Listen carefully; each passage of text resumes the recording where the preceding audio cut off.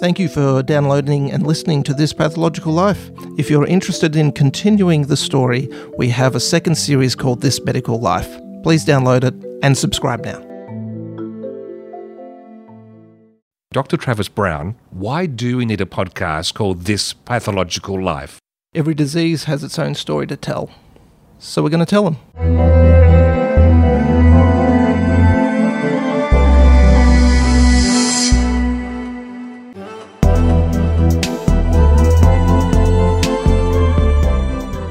So our family has a genetic condition called Fragile X. We only found out about it about 3 years ago when my nephew Flynn was diagnosed with Fragile X at the age of 7. Following that, my other sister's son Leo, who was also 7, was diagnosed with Fragile X. Then my niece, who was 11, was diagnosed with Fragile X.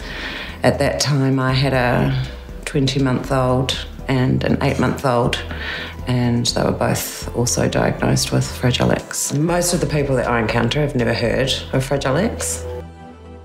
For this episode of This Pathological Life, Dr. Travis Brown, can you just sit to the side? Certainly. Because we have someone taking your spot as the guide and the chaperone for this episode. Are you replacing me, Steve? Just testing it out the waters. Our special guest for this episode, which is all about Fragile X, is Graham Southers. He's the Director of Genetics for Sonic Pathology Australia. Graham, welcome back to This Pathological Life. Thank you. I'm delighted to be here. And I've noticed on this visit, you're now usurping Dr. Travis Brown out of his role, bit by bit. I'm savouring every moment that it lasts.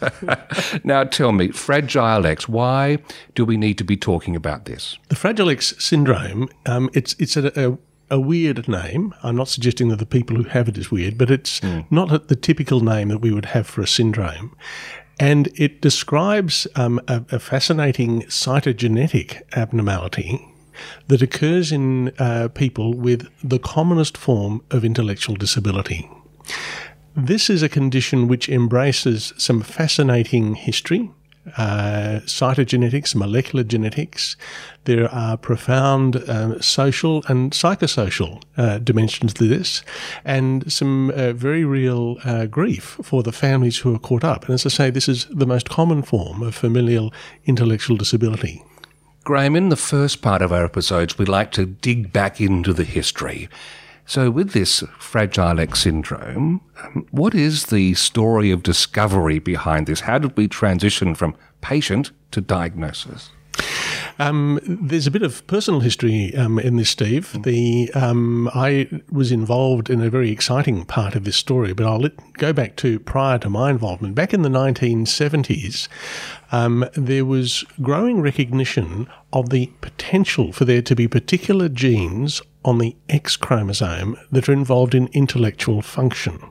Let me just step sideways for a moment to explain the significance of that. The brain uses almost all the genes that are active in the body are active at some point within the brain. It uses an incredible diversity of genetic information to make the human brain. If you have an error in one of those genes, it may cause a problem in hand formation or heart formation or kidney formation or whatever. And there is often, not always, but often some associated impairment of intellectual disability. And so the early field of clinical genetics recognised that a combination of structural abnormalities and some disability in terms of intellectual functioning often went hand in hand and was the basis for categorising syndromes and disorders and tracking down the genes and so on. But it was recognised in the 1970s that there were some individuals, in particular boys, who had intellectual disability without any other apparent problems. So this was a uniquely brain problem without there being any collateral damage, if I could put it that way, in other organs. And this seemed to be, in particular, a thing amongst boys. It occurred more commonly in boys. This sort of non-syndromic intellectual disability happened more commonly in boys than in girls. And there was a very astute clinician called Gillian Turner in Sydney, in New South Wales, who was the clinician involved in caring for children who were in residential care. And she describes having a bit of a brainstorm at 10 o'clock one night. Next day, she's back there at the institution going through the records of the children who were there and assigning them into two piles, those who had non-brain abnormalities and those who did not. And when she looked at the pile of those who did not, she found more affected brothers in contrast to everybody else. So this raised, it's indirect, very clinically based, but highlighted the potential for the genes causing this brain-specific intellectual disability being on the X chromosome. Let me remind listeners of the basic genetics here. Boys have one X chromosome, girls have two. If a girl has one of these mutations on an X chromosome, she's got a second X chromosome which acts as a backup, and so she is largely protected from the impact of this. But a boy does not have that spare. And so the boys are particularly exposed to the potential problem arising from a mutation in one of these brain-specific genes. So what Gillian really founded was the field of X-linked mental retardation, as it was called then. We may refer to X-linked intellectual disability these days. And this was building on work from Robert Lurkey, who was a psychologist in the US, who had made some similar observations. What really set Jill apart from other people in this field was her clinical involvement and how carefully she worked at identifying families and using the information in the family's pedigree to provide counselling advice to the young women in these families about their risk of having an affected child. And that remained her passion throughout a very productive professional life, to ensure that the scientific insights were clinically useful.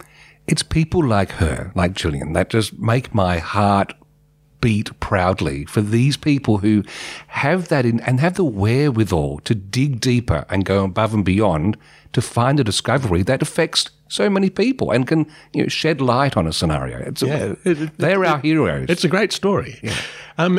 At about the time as Gillian was resolving this, it was recognised that in some of these families, when you did chromosome studies, because they'd done chromosome studies to try and find what the problem was, and the chromosomes looked normal, but if you did a particular manipulation in the chromosome analysis, you could identify that there was what's called a fragile site on the end of the X chromosome. So that this is an area where the chromosome, again, when you do this particular manipulation in the cell culture, it becomes very thin, and in fact the end of the chromosome can break off. Now, I want to emphasise that this is something that's happening in the laboratory. It doesn't happen in real life. Okay. We're not doing the manipulation in humans, but if you do things in the test tube and deprive the test tube of certain nutrients and so on, chemicals, you get this consistent phenomenon. And it occurs in some of the affected boys who had this X-linked intellectual disability. There is a particular fragile site at the end of the X chromosome associated with X-linked intellectual disability, and in the late 70s it became clear that this could be drawn together as a particular syndrome called the Fragile X syndrome.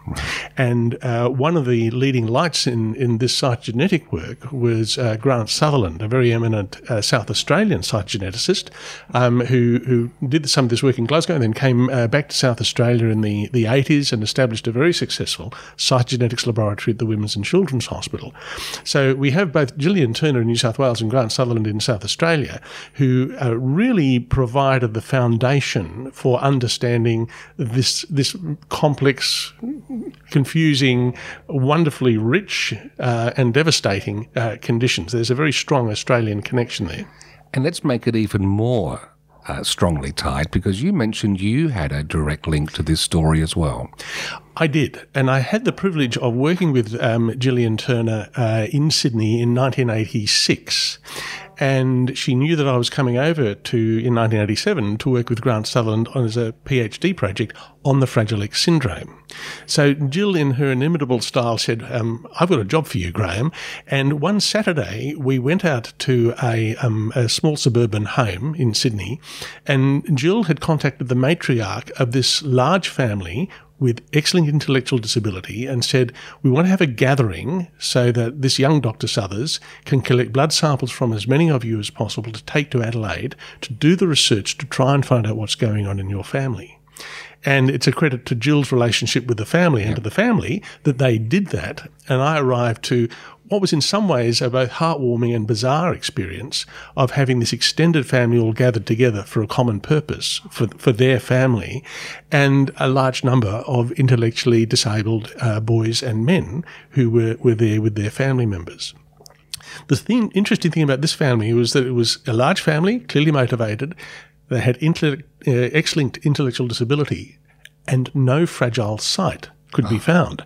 So the key question that was puzzling Jill at this time was, is this really the Fragile X syndrome, or is this something else on the X chromosome? That was the unknown back then. So in the course of the afternoon, we were able to take blood samples from about 30 members of this family, and I had the clinical information that Gillian and her co-workers had provided, came over to South Australia in 1987, and before tackling the Fragile X syndrome families themselves, Grant Sutherland got me to try and sort out with this particular family, is their abnormal gene close to the fragile site? So was this, in a sense, a masked form of Fragile X syndrome? And it turned out that they had a gene completely elsewhere on the X chromosome. And so this was the first evidence that, in fact, we have multiple genes along the X chromosome which can cause intellectual disability. And the Fragile X is, there's another chapter coming for that. But the Fragile X is only one of a number of genes that are in this category. In these recordings, my eyebrows often raise, not as much as they have been raising so far, but I think we just need to pause because I want to come back and go into the pathology, the scientific investigations that followed from this setup.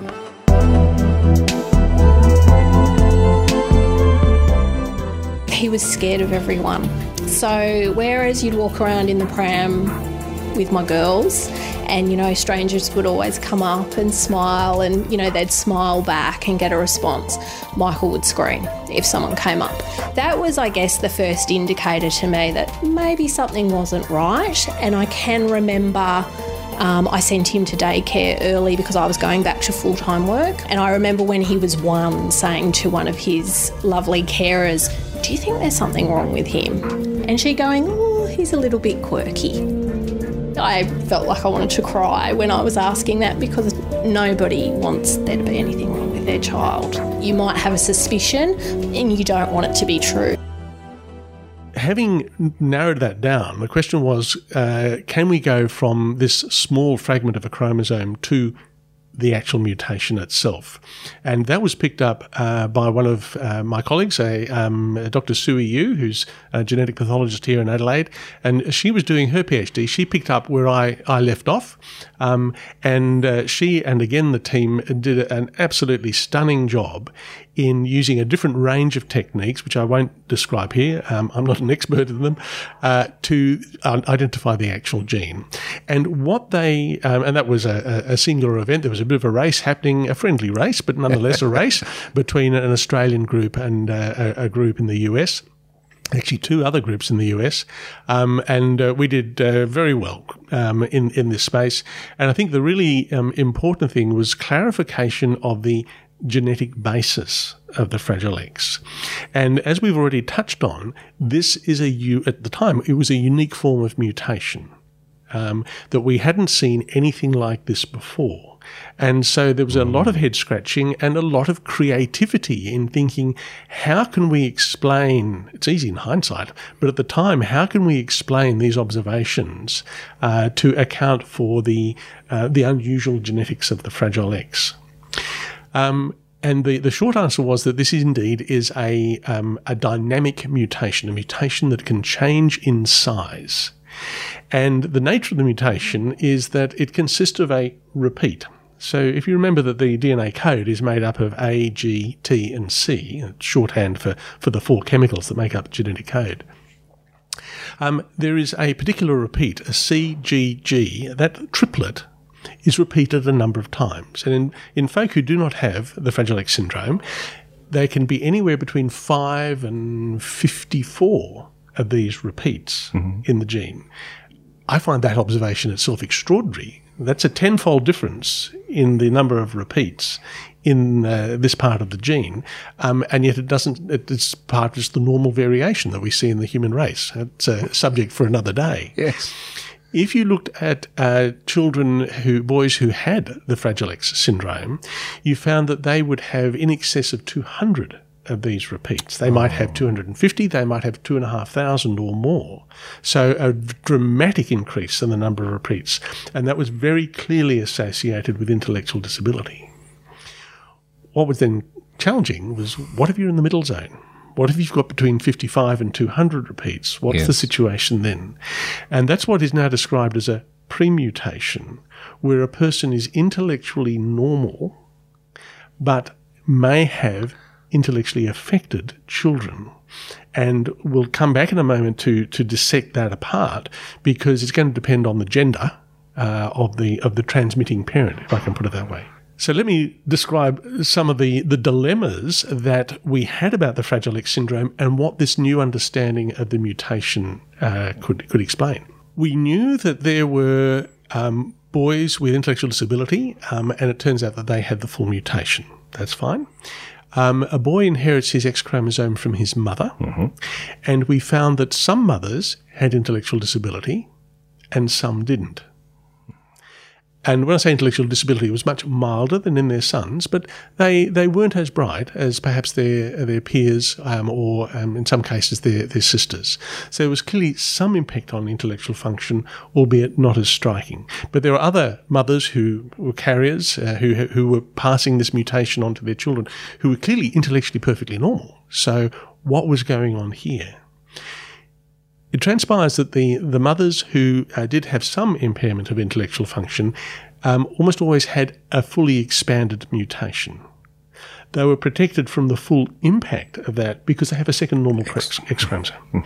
So from that point of view, it's a much milder situation than you see in the boys, but there is some tangible impact if you know what you're looking for. And it's very much understanding, in a sense, being conditioned to go looking for something like that once you have a boy identified with the Fragile X syndrome. So I'm thinking of the clinic environment. I'm not talking about walking down a supermarket and being able to pick carriers out. That does not work. But in the context where I've brought a child has been brought to me with the Fragile X syndrome, you can often pick whether mum is likely to have one of these expanded mutations. There are some of the mothers who were intellectually perfectly normal who also had an expanded mutation, and yet they seemed to be relatively unaffected. We think that there's a reasonable explanation for that in a phenomenon called X inactivation. And again, a little sidestep, you might remember back from the med school days, that a man has one X, a woman has two, but in every cell in the woman's body, one of the X chromosomes is inactivated.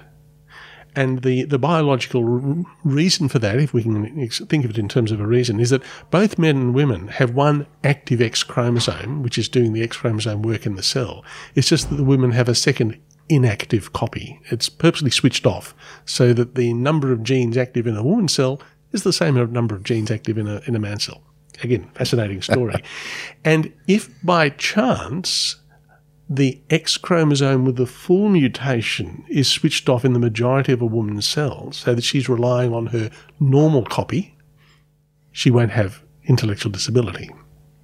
So that's a proposal to explain at least some of these situations where a woman can have a full Fragile X mutation and be completely unaffected by it. But the more interesting scenario is women who have who don't have a full mutation. They have that premutation. They had a repeat range in the number, sort of 55 to 200 or so. And these women are indeed intellectually normal. And the mutation, as it passed from mother to son, expanded tenfold or more to cross that threshold and cause the problems in the affected child. So this is what I mean by a dynamic mutation. It changes over the generations. Let me pick up the story of the woman who has a premutation, who is intellectually unaffected. We do now know that those women are also at increased risk of developing premature menopause. Right. Nothing to do with intellectual ability. And when I say premature menopause potentially by the age of 40 or even earlier. Gee. So we don't have a good explanation for that. We do know that the ovaries in women with a premutation tend to produce more eggs. And in fact, they're more likely to have twins for that reason. But trying to tie this all together to understand the Fragile X intellectual disability story remains an ongoing project. These women with a premutation are also at slight risk of developing a tremor disorder in later life, over the age of 60 or so, where they can develop a progressive tremor that can interfere with some of the activities of daily living. It's not uncommon for there are other causes of tremor at that age as well. So the diagnosis is not always straightforward clinically, but the genetic test will indicate whether or not tremor in an older woman is indeed due to this. And my reason for giving you that background is that we now need to go a step back into the woman's history to her father, because remember, she got one of her X chromosomes from her dad. Yes, of course. And it had become clear in the 1980s that there were some men who had this premutation who were totally unaffected. So here we had an X-linked disorder of intellectual disability that could be passed on by an intellectually normal bloke. And that conundrum baffled many heads. There were all sorts of theories being thrown around. It was a clever epidemiologist in the US, a lady called Stephanie Sherman, who clearly articulated this Sherman paradox and was able to demonstrate from studying the families that these men do exist. They must exist from looking at the family trees, and we had no idea why. And so they have this premutation again. They're not at risk of intellectual disability. They're not at risk of premature ovarian failure because they don't have ovaries. They are at risk of developing that tremor disorder in later life. And when they pass their premutation onto their daughters, it does not change in size. So every daughter of a man with a premutation will be a premutation carrier herself of the Fragile X. But when any of the daughters goes to have a son, there is a chance that the premutation will either stay as a premutation, intellectually okay, or that it will expand beyond the threshold and cause intellectual disability. So you can see why this is tiger country, and that if we had a podcast whiteboard, we'd be up to about whiteboard number 16 at this point, noting all the elements of it. That's the perfect time to pause briefly. We'll come back and we'll have a look at the pathology behind it.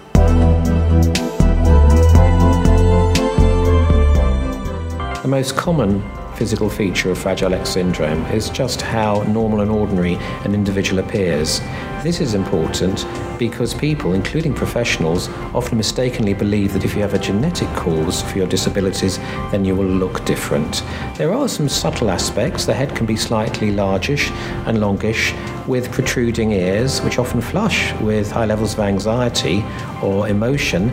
There might be a high-arched palate, which can affect speech and language, and a longish flattened nasal bridge. The chin can be quite protruding, and usually there's quite widespread lax ligaments, hypermobile joints, flat feet, and occasionally some eye and hearing problems, and perhaps even some heart murmurs. I want to focus in a little bit more on the GP application of this. And just first of all, just some background. So how prevalent is Fragile X in the community? Good questions, Travis, and it is important that GPs be aware of this condition because it is so common. But it's also so challenging because it presents in different ways. There is no simple, here is the presentation, do this test. It's a protean disorder, can present in different forms. So it also, that consideration also complicates studies of the prevalence of Fragile X in the general population. There are many causes of intellectual disability, and without doing the specific tests and doing it on a large population, you will potentially end up with some biased ascertainment. What we can say is that if you do a population study of healthy women we find that about 1 in 250, 1 in 300 has a premutation. So that's very common in terms of genetic, a problem at the gene level. It's not a problem functionally for the woman in terms of her intellect, but there are the collateral problems that I had discussed earlier. When we look at the frequency of the Fragile X syndrome in terms of affected boys, it's about 1 in every few thousand. But I'm going to decline to be much more specific than that because the numbers do vary from different populations and different surveys. The challenge for the GP is to know when to think of doing the test. The test, by the way, has been rebated by Medicare for over 20 years now, and so there is a very good, reliable test for identifying full mutations and premutations. So this is helpful both for making a diagnosis and for helping inform women about their risk of having affected children, and potentially helping men work out whether they're at risk of affected grandchildren. But we could have quite a long discussion about the appropriateness and ethics of that. But I do want to flag that this test is readily available and any doctor can order it. So the question, come back to your question, when should it be considered? Despite the complexity, I'm going to touch on 4 particular scenarios. The first is where you have a child of either gender who is displaying evidence of developmental delay. And I say either, recognising that there are some girls who have this who will, it'll become evident early-ish in life that they've got that they've got intellectual disability of mild degree. And the reason it is important to identify these as soon as possible within a family is the couple, the parents, may be wanting to have further children. And the earlier you can make the diagnosis in a child, the less likely they are to have an affected brother. And it's just a matter of the parents having the information that they want to make informed reproductive choices. So I'm placing I think it is very important that the doctors who are commonly involved in providing the day-to-day care of young children be mindful of the possibility of intellectual disability, and that if that is there, then they either need to refer the child for paediatric assessment, and that would be the comprehensive way of doing it, or, if indicated, consider testing for the Fragile X syndrome. As I mentioned before, this is tiger country, and so referral for specialist advice may be the more appropriate path, but it's not a mandatory path. The second scenario is where a child has features of autism spectrum disorder.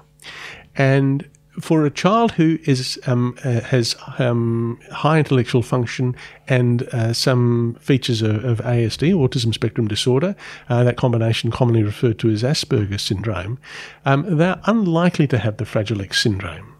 But for children where the intellectual situation may be less clear, as may be the case with kids with autistic features, or children where there's intellectual disability, then it is worth, again, checking for the Fragile X syndrome. Fragile X is one of the causes of autism spectrum disorder. I've emphasised the importance of that testing in children. I've flagged that it's important for the parents so they can make informed reproductive choices if they're at that stage of their lives. It's also important for the child, for the support that they're going to need to have in school. It's important for teachers, for allied health professionals, and it is still, sadly, all too common for this diagnosis to be made in children in late primary school or even later. And that's not the way it should be. It's not fair on the child or the parents or indeed the teachers who've been trying to sort out what to do for this child. The other two areas where this testing is recommended is if a woman has premature ovarian failure, and a man or a woman who has evidence of a late onset tremor or ataxia. This is one of the causes of that. So one of the joys of being a GP is that you get to see everybody at multiple stages of life. One of the challenges of being a GP is that you need to cover everything across all of those stages of life. And Fragile X is just an exemplar of that because we have these issues in early and late stage life. So if a GP is considering, if Fragile X just pops up, let's say they've got a child in front of them, and they give clinical notes of intellectual disability or developmental delay. Is it a discussion about the child just testing, or do you actually recommend mum and dad be tested at the same time and go through that way? So it's a good question, and I'll circle back to my comment about specialist involvement, because intellectual disability, the evaluation and the overall management of a child with intellectual disability is a huge area, again, with all the domains and dimensions of life in a society. That's where I think it's important to have specialist advice to help manage the complexity of that situation. Fragile X is not something to be assessed or managed as a one-man band. Within the context of that general practitioner specialist assessment, whether it be initiated by the paediatrician or whether it be arranged through the general practitioner in consultation with the paediatrician, you'd start with the child, because you want to make that's the child's the one who's presented to you with a diagnosis, Of course. and resolve the question one way or the other with the child. I would caution against testing mum or dad at that stage until they've got some more information. So they need a chance to sit down with a genetic counsellor or a clinical geneticist to step through what the implications are. Because I've touched on some pretty significant issues here, both in terms of the child, and you can readily imagine issues of grief and guilt and embarrassment and all those sorts of things in relation to a child's diagnosis. But then we've also got the confounding factor of the heritability of this and the potential implications for other members of the family and the implications for the parents' health themselves if they are a pre-mutation carrier. So it's best not to launch into the testing and to have a chance to educate a couple, give them time to work through things. The parental story doesn't have to be done in a hurry. I'd say too that the diagnosis in the child, the genetic test in the child, doesn't have to be done in a hurry. It may be appropriate to take some steps to sort that out. I just don't want the delay to be due to ignorance. If it's a considered choice to take some time to make this diagnosis and work it up in the family, that is, from a medical management point of view, absolutely fine. Just make sure you've got your eyes open and not missing something that should be resolved. From a laboratory point of view, the testing is hard, difficult, straightforward? Look, it's now routine. So this test is widely available through genetics laboratories around the world. From a technical point of view, it's actually one of the more difficult tests, because that particular CGG repeat is real. When it's repeated hundreds or thousands of times, it's really hard to get that measured accurately. And so some very inventive stuff has happened over the years to come up with particular tools, and there are now very particular devices that are used to measure this particular repeat. It needs, in a sense, a special box to be able to do the analysis rather than a generic tool that we could apply to everyone. Is there any last words you have for GPs in this area when they're thinking about Fragile X or developmental delay? Look, I think the challenging thing here is, in a sense, the pervasive nature of Fragile X, that it does crop up in different guises, in different ways. And in the busyness of being the clinician responsible for a young child, and you're dealing with the coughs and the colds and the milk intolerance or whatever it might be, it's sometimes a bit difficult to fly the helicopter a bit higher and say, how is this 3-year-old going? Let me step back from the acute crisis, the urgent, and ask perhaps a more important question: how is this kid going? And it's so I'd encourage GPs to in a sense factor that into their assessment on a regular basis, and particularly if a parent comes and says, "I'm concerned about," to listen and follow that through.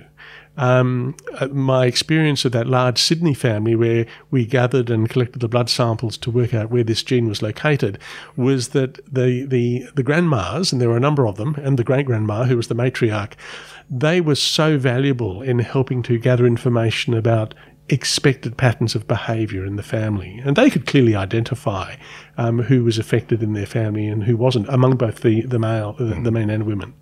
And so listening to parents, to grandparents, to get that clue that if they think something's wrong, fly the helicopter a bit higher and ask the more searching question.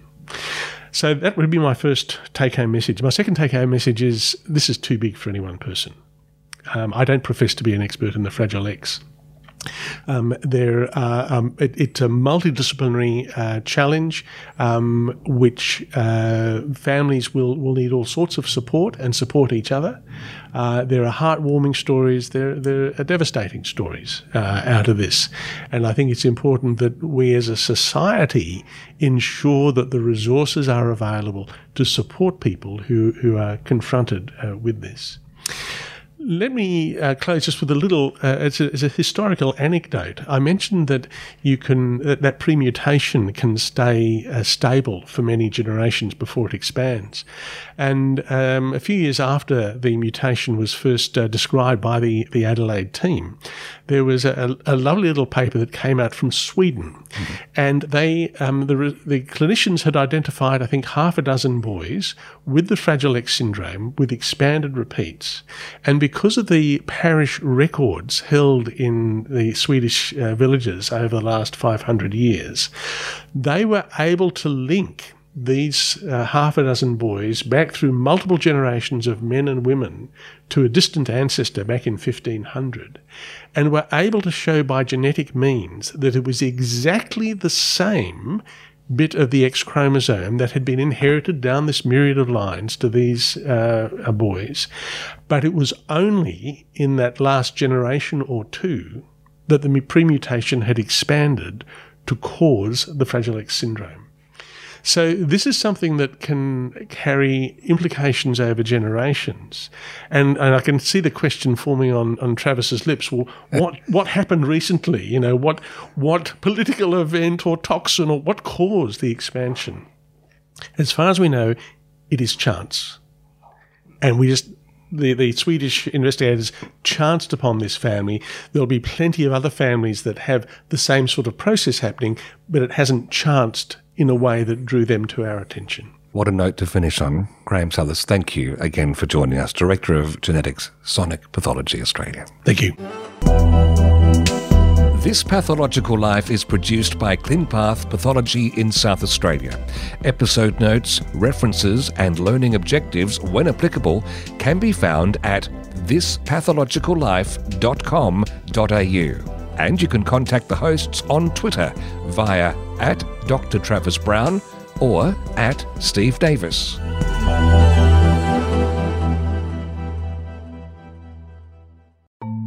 Thanks again for listening, and just a reminder, if you haven't done it yet, have a quick search in your podcast app for our second series, This Medical Life. Dr. Travis Brown has rolled up some extra guests, some extra topics, and we continue the story there, and we'd love to have you along.